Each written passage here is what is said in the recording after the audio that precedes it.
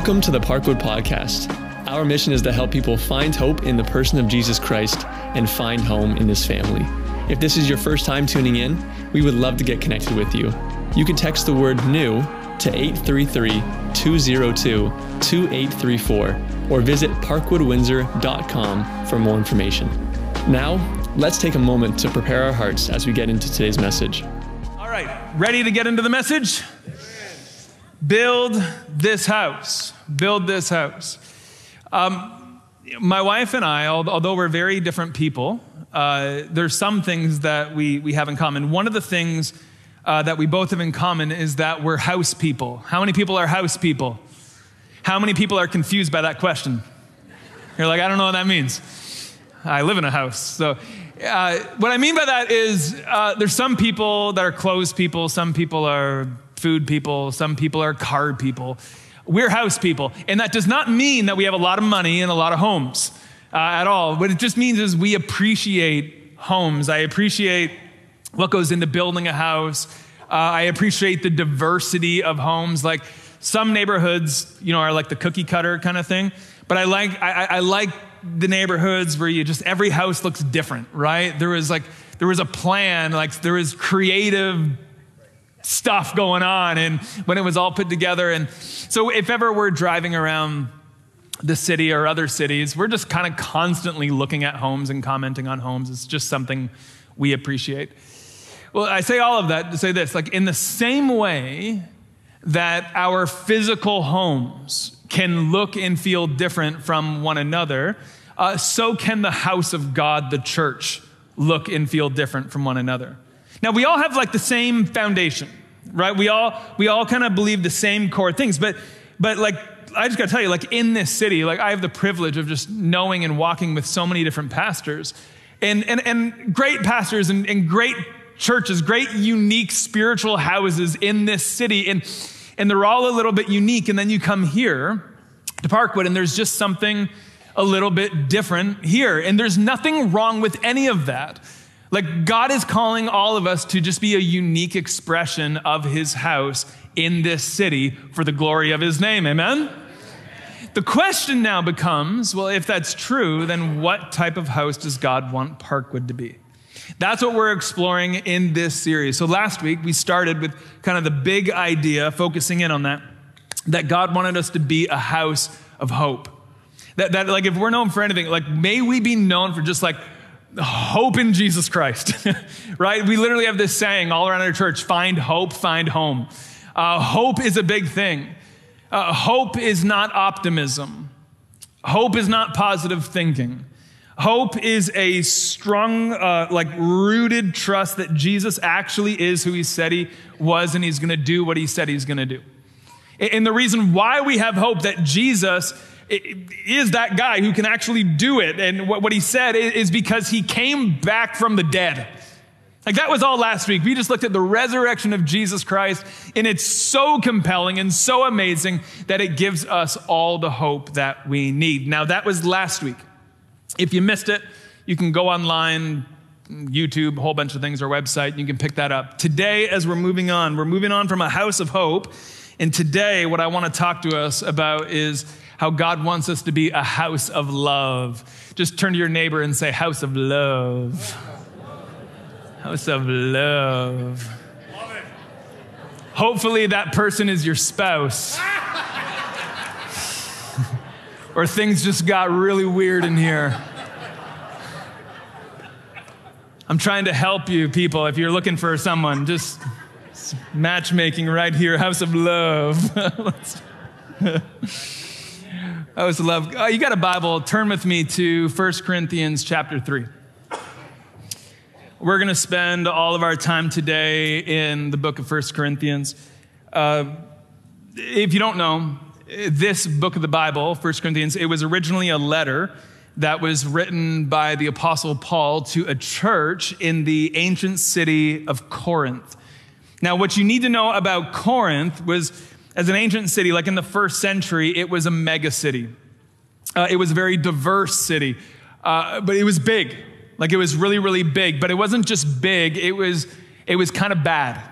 And again, I'm giving the PG version here. But this city was notorious, actually, amongst all the other cities for what was going on in it. You had the temple to the goddess Aphrodite up on a hill, temple prostitutes coming down every night, shady stuff, really, really shady stuff. So big city, bad city. In fact, what was going on inside of this city was so wild that in the vastness of the Roman Empire, that no matter where you lived, if you were a person who just lived in like utter moral depravity without any rules at all, no matter where you lived in the Roman Empire, you were called a Corinthianizer. Like, you got to think about how bad of a reputation this city has in order to that caught on like all over the Roman Empire. It was a wild city, diverse city, big city, bad city. That's Corinth. Now, what's really sad is not just that this city had that reputation, but that the church inside of this city wasn't much different. The church in Corinth, hands down, was the worst church in the New Testament. Like, hands down. The sternest warnings in the entire New Testament go to this church, and there's a few different reasons why. Number one, their theology was off. And so there's a lot of writings in 1st and 2nd Corinthians, these books, where Paul is trying to help them get back on track because their thinking was wrong. Their ideas of God was wrong. But then on top of that, it wasn't just their theology, their morality was off. There's even a situation that Paul has to address in 1 Corinthians where there was like a family that was having, there was sexual incest happening in this family that was well known about in the church, and no one was just like, okay, well, let's just let them be them, and we're going to be us. And Paul's like, no, this is weird. Stop it. Their theology was off, the morality was off. But one of the big things that you're going to find with the church in Corinth was that they were experiencing deep divisions. I said this in the 9, but it's important that we understand there's a big difference between a disagreement and a division. Inside of the church of Jesus Christ, we can disagree on many different items, at least more like the open hand items. Closed hand items, death, burial, resurrection of Jesus. He's coming back again. We don't disagree on that. That's what it means to be a Christian. But there's other things that we can see different points of view on. That's okay, and there's a healthy way to do that. That's a disagreement. Division is when you let those secondary items become so big in your life that it literally separates the church. And division is like the most dangerous thing to a church. It's like our kryptonite, okay? It is the thing that will kill us the fastest. Division brings death to the church. And so what's happening here in this church, it wasn't just a church who had messed up theology and messed up morality, and it's also a church experiencing real deep divisions. So I just thought today, as we're going to talk about being a house of love, that we would start by learning some lessons from a loveless church, a divided church. So today, all of our time is in 1 Corinthians, and we're going to go to 3 different passages of Scripture. I'm going to show you 2 horrible things, and then we're going to move into the third, which is going to give us some hope, and we can kind of see a path forward. You with me? Yes. Okay, let's go. 1 Corinthians 3. Here's our first text this morning, verse 1-7. Paul says this to the loveless church. He says, brothers and sisters, I could not address you as people who live by the Spirit, but as people who are still worldly, mere infants in Christ. I gave you milk, not solid food, for you were not ready for it. Indeed, you're still not ready. You are still worldly. For since there's jealousy and quarreling among you, are you not worldly? Are you not acting like mere humans? For when one says, I follow Paul, and another, I follow Apollos, are you not mere human beings? What, after all, is Apollos, and what is Paul? Only servants through whom you came to believe, as the Lord has assigned each his task. I planted the seed, Apollos watered it, but God has been making it grow. So neither the one who plants nor the one who waters is anything, but only God who makes things grow. All right, so here's our first text that we'll kind of dive into for a moment. The first thing that Paul calls out in this church here is basically the fact it's their childlike behavior. And I was trying to figure out a way of how to illustrate this. So I came up with this. I walked down in our gym storage and I found a little kiddie pool.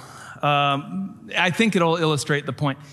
Okay, imagine with me that we were all going to the beach, okay? In a nice beach, okay? We're not in Windsor, Essex County anymore. We are in Florida or the Bahamas. You know where the water, you can see through an inch of it, deeper, that nice water? We're there, okay? Wherever that is for you. And all these people are out in the water, they're having fun. And then you find me, and I'm not in the ocean. I'm not in the lake, whatever you're picturing. No, rather, I'm hanging out in a kiddie pool by myself. My kids aren't with me. My kids are at home, by the way. And I'm just, splashing, enjoying the kiddie pool, life in the kiddie pool, right? This is weird, isn't it? Can we just acknowledge that what's happening right now is weird? And can I tell you why this is weird? Yes, please. I'm just going to point out a very obvious thing to you. I don't fit in the kiddie pool, but that's not it. Why this is weird is because adults don't belong in kiddie pools. Do you understand?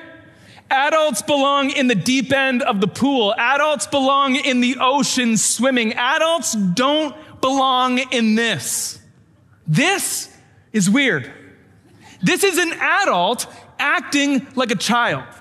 Okay? So get that picture in your head and now think about Paul in this church. He said, this is you, church in Corinth. You're spiritually speaking, you're adults, but you're acting like kids. And he says, right? He says, I want to talk to you like adults, but I can't. Because you keep acting like kids, and as long as you keep acting like kids, I'm going to keep treating you like kids.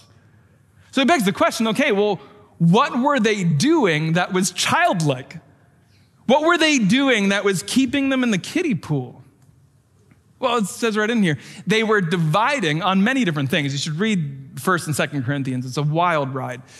But one of the things, interestingly, that they were dividing over, who their favorite preachers were. Isn't that interesting? And I don't mean having disagreements. We all have our preference, right? And well, I like this guy and I like this. That's not what's happening here. Okay? What's happening here is literally hurtful divisions were taking place inside of the church around teachers. I follow Paul.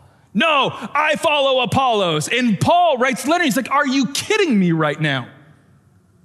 Seriously. He says, who am I? Who's Apollos? Nothing. We water, we plant seeds. Only Christ can bring the growth. He's saying, church in Corinth, you gotta grow up, get out of the kiddie pool, and get your eyes on Jesus, because only Jesus can build his house. Only Jesus can make things grow. But this issue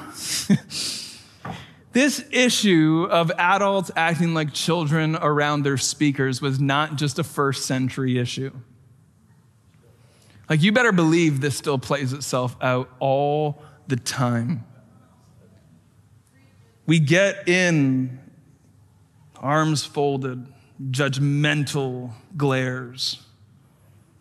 Well, I don't like this speaker because, well, he doesn't talk about the Holy Spirit enough. Well, I don't like this speaker because he talks about the Holy Spirit too much. Makes me feel kind of weird. I don't like this speaker because he doesn't yell at the government enough.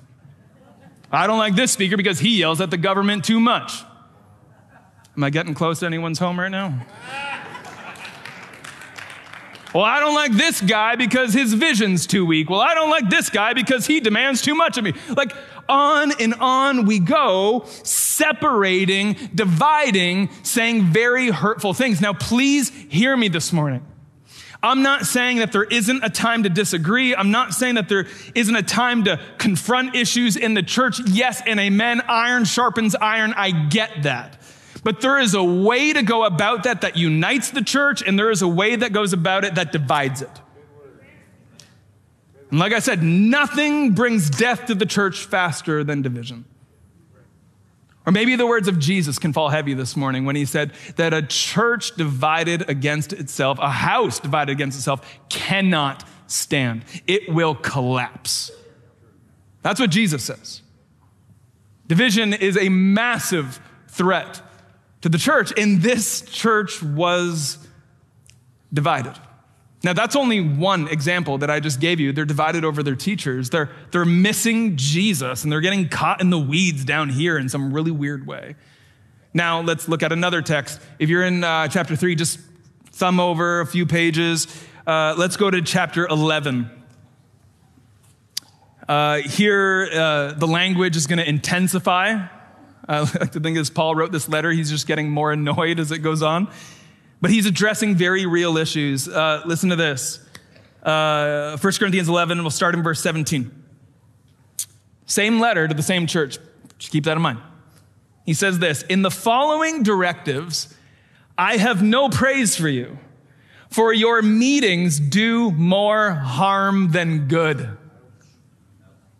Like, for real, Park, just pause there for a second. Paul says, when you do church, when you gather, you're hurting more people than you're helping. That's how bad your church is. People show up and they're worse off by the time that they leave than when they first walked in. That's your church. Okay? That's just not what you probably want to hear, right? They do more harm than good. He goes on to say this, in the first place, I hear that when you come together as a church, there's divisions among you. And to some extent, I believe it. No doubt there have been differences among you to show which of you have God's approval. So then, when you come together, watch this. It's not the Lord's Supper that you eat. Now we're shifting. We're talking about communion, what we just did a few minutes ago in our service. He says, it's not the Lord's Supper. For when you're eating, some of you go ahead with your own private suppers. As a result, one person remains hungry and another gets drunk. Don't you have homes to eat and drink in, or do you despise the church of God by humiliating those who have nothing? What shall I say to you? Shall I praise you? Certainly not in this matter. Okay, so in case you missed it in the text, let me just so we all see clearly what's happening. This church was so divided. They weren't just divided over who their favorite teachers were. They were divided over the blood and body of Jesus Christ. You think about how crazy that is. The cross of Jesus Christ is the unifying factor. It is literally the banner that we come under, so that it doesn't matter how much money you have, you don't have. It doesn't matter you're red and yellow, black and white, wherever you come from, male, female. None of that matters now that we come under the banner of the cross. The cross unifies the church. It's what draws us all in together, and this church specifically was dividing around the cross. And very specifically, in two different camps, the rich and the poor. The rich were taking communion with the rich, and the poor were taking communion with the poor. And even like the food and the wine, it wasn't being distributed equally, so the rich would end up with a lot more than the poor. So much so that the rich were getting drunk off of communion wine. Think about how messed up that is. And at the same time, they're getting drunk, the poor have nothing to eat and drink. How awful is this church? Like, honestly, like they're just the worst. I said this in the 9, but like the reality is I was thinking about it. If I was the Apostle Paul, I don't think I would have even written them a letter. Like, or if I did, it would have been a very small letter. You tried, you failed, pack it in. You know, like, listen, you just call it quits. You know, like that's, when I read this, it's so bad what's happening that in my flesh, I don't always think like Jesus. Anyone ever been there? Okay, all right, I'm not alone. Thank God that God is more gracious than us. Through his Spirit, he inspires Paul to write these letters to a just broken church. Broken on every front. And God is saying, all right, I'm not done with you yet. Church in Corinth, I'm not giving up on you yet. Yeah, you deserve for me to give up on you, but God's like, I'm not going to. You see, what God does is he doesn't just address the issues in our lives or the issues sometimes in our churches. Rather, what he does is he goes on to give us the solutions to actually figure out how to fix it. God is gracious. God is love. This is amazing. And so what I want to do now is I want to show you, we're going to switch gears. So we looked at chapter 3, they're dividing over their pastors. You look at chapter 11, they're dividing over communion. And again, I'm giving you snapshots. Like every chapter almost has its own dysfunction. But then you go into chapter 13. This is our third text. This text is chapter 13 of 1 Corinthians is one of the most popular Bible passages like in the book, okay? It's super popular, and unfortunately, most times that we hear this, we hear it at weddings. Now listen, I'm not against using this at a wedding. I've used this at weddings that I've done, but it's not the primary context. The context of 1 Corinthians 13 has nothing to do with a couple being united in marriage, and it has everything to do with a divided, loveless church. You with me? All right, so let's look at this text, very popular right here. Paul says, if I speak in the tongues of men or of angels, but do not have love, I am only a resounding gong or a clanging cymbal. If I have the gift of prophecy and can fathom all mysteries and all knowledge, and if I have faith that I can move mountains, but do not have love, I'm nothing. If I give all that I possess to the poor and give my body over to hardship that I may boast, but do not have love, I gain nothing. This is wild here. What Paul does is he gives them like the metric for spiritual adulthood. And he says like how you know whether or not you've gotten out of the kiddie pool and you've actually grown up is by how well you love. Nothing else. He says, listen to me. He says, you can speak in the tongues of men or of angels, but if you don't have love, nothing. He says, you can have faith to move mountains, but if you exercise that faith in a loveless way, nothing. He says, you can even give everything that you have to the poor, sell your home, sell your car, give it all away to the poor. And he says, if you do that without love, it's nothing. Love is the metric to know whether or not you've entered into spiritual adulthood or not. A love that chapter 13 is sandwiched between 12 and 14. 12 and 14, if you don't know, are the spiritual gifts. It's good stuff. Can I tell you, it's like the bread of the sandwich. It's not the meat. The meat is chapter 13. The meat is love. You see, like, sometimes in more like charismatic circles, I think sometimes we get this reversed and we think, well, I speak in tongues. It's like, okay, good for you. That's not the main metric. It's like, well, I prophesy. Okay, good. Not the main metric. Do you love? Do you love well? That's the question. And Paul says, if you don't, if you're not loving well, but you're doing all of these other things, like, I don't care how much money you give to the church. I don't care how much you're serving the church. Like, if you're doing those things in a loveless way, you're missing the point. And this is what's so wild about following Jesus. God is not just after our right action. He's after the right heart behind the right action. Motives matter. Motives matter in God's kingdom. In fact, so much so that Paul will say in chapter 3 of this letter, he says, church in Corinth, listen, one day you're all going to die. You're going to be standing before Jesus. In every good work that you've done that was not done with love, it's going to be burned up right in front of you.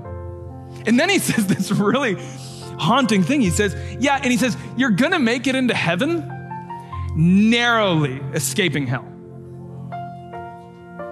Motives matter. It's not just what we do, but why we do and how we do what we do that matters. Paul says love, it's the metric to know whether or not you're playing in a kiddie pool or you're swimming in the deep end. It is the metric. And then he goes on to say this, and this next text is this is the one. It's arguably one of the most popular texts in the Bible. And as we read this, because we've all heard it before, most of us have all heard it several times, don't read it this morning in one ear, out the other. Sit under the weight of these words. Evaluate yourself. Let's see how we're doing. 1 Corinthians 13, verse 4, Paul defines what love is. He says, love is patient. Love is kind. Just pause. How you doing this morning? I heard this pastor a while back. He was talking about when he drives his car. He said all the fruits of the Spirit fall off his tree.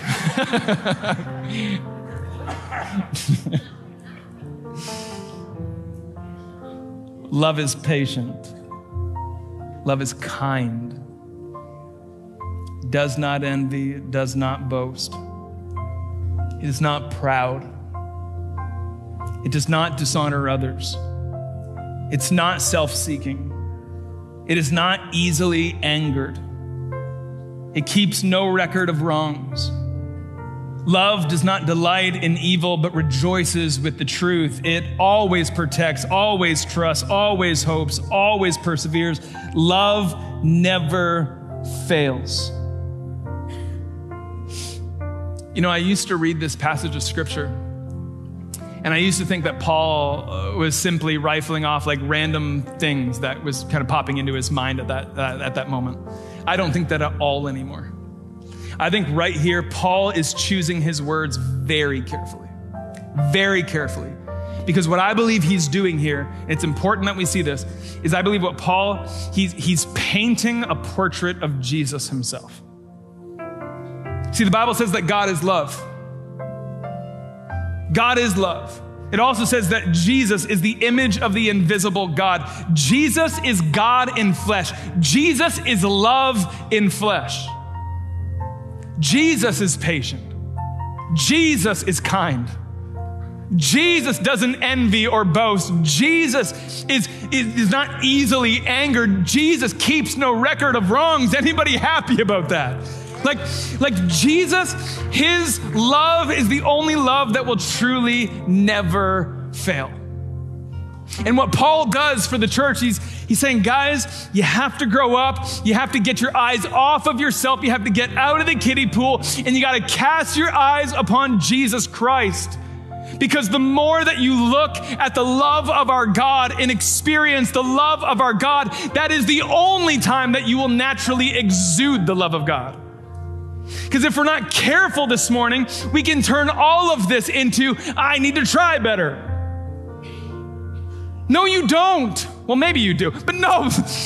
Listen, what you need to do is you need to spend more time with Jesus, the God of love.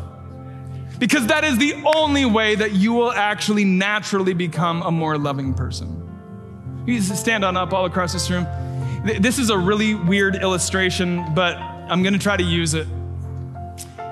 My grandfather was born in Scotland. I have Scottish blood running through my veins. And simply what that means is that I'm a very white dude. I just am. This right now is the most tanned that Danny Gray will ever be. I do not get darker than this. My wife does, I don't. Like, I have a certain level. I'm Scottish. We Scots, we hit a point, right? And it's like the end of summer, right? We have a pool. I was outside with my kids. I take them to the park. Why am I at my most tanned right now? Because I've spent a lot of time in the sun. You see me in January or February, I'm gonna look very different, okay? I'm like a ghost. I just go like full on white. Why? Because the sun's not out as long. I'm not out walking my kids as much in the winter. I'm not spending time in the sun. See, it's a pretty simple thing, right? Let me educate you on how to get a tan. Okay, ready? You spend more time in the sun, it changes your complexion. It literally changes your skin. Like it's like a quantifiable thing that you can see. The more time you spend in the sun, it changes you. Likewise, the more time you spend out of the sun, it changes you. So it is with Jesus. If you're here this morning and you're struggling with love, I need to tell you what you need right now. You don't need another self-help book. What you need right now is to spend more time with Jesus the Son. You need to spend more time in his presence. You need to spend more time on your knees praying to him. You need to spend more time asking him to pour out his Spirit on you, because it's then and it's only then that you will naturally actually shine out the Son's love. Are you with me? Like, this is a really weird way of saying it, but like, the more time you spend with, you get like a Jesus suntan on your soul. And the less time you spend with him, it fades. You want to know how to love? You want to know how to be a church of love? We need to get back to the fundamentals of being with Jesus, the God of love. So I just want to ask the question as we close. How's your love? How's your love? Are you growing deeper in your love for God? Are you growing deeper in your love for your neighbors? Are you growing deeper in your love for this church? Here's an interesting one. Are you growing deeper in your love for your enemies? You're like, oh, Pastor, don't ask me that. How's your love? Now, to be clear, I'm not asking you to like evaluate the last 24 hours of your life, okay? We all have bad days. What I'm asking is this: when you look back over the moment that you gave your life to Jesus until now, you look over that period of time, are you more loving than you once were? You see, love is a progressive work that God does in us bit by bit, piece by piece, day by day, okay? It's progressive, right? It's something that God is continuing to do in us, right? Like every Christian should be able to look through the rear view mirror of your life and say two things. Number one, I'm not where I should be. Some days I'm a mess. But number two, by the grace of God, I'm not where I once was. He's changing me. And listen, if that's your story, then I think we should just celebrate that. I think we should celebrate that, yeah, we're not perfect. We're not where we should be, but we're not where we were. Praise God that he hasn't given up on us yet. Praise God that when we act like the church in Corinth, he doesn't say, I'm done, I'm not writing to you, I'm not speaking to you anymore. Praise God that he graciously, lovingly walks with us and says, would you just come to me? Would you just come to me? Would you just look upon me? Would you just bask in my love? So much so that you're gonna get a suntan, a God suntan that is not gonna easily fade. Come on, how many people just want more of the love of God this morning?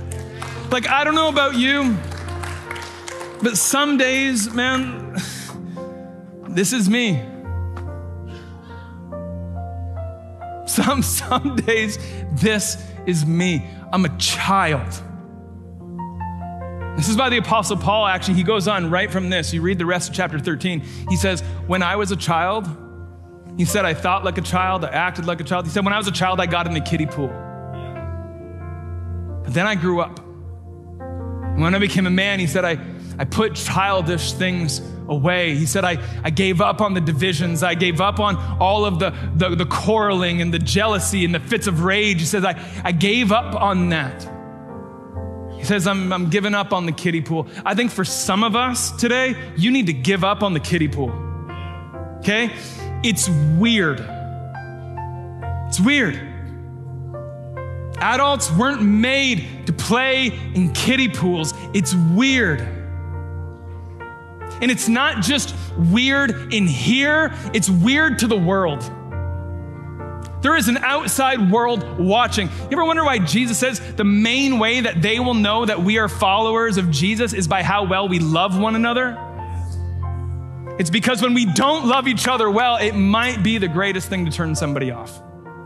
This is why churches die with divisions, but we rally stronger than ever under the love of Jesus Christ. Thank you so much for tuning into today's sermon. If this message has been a blessing to you, please be sure to share this with a friend and leave us a review in the podcast app of your choice.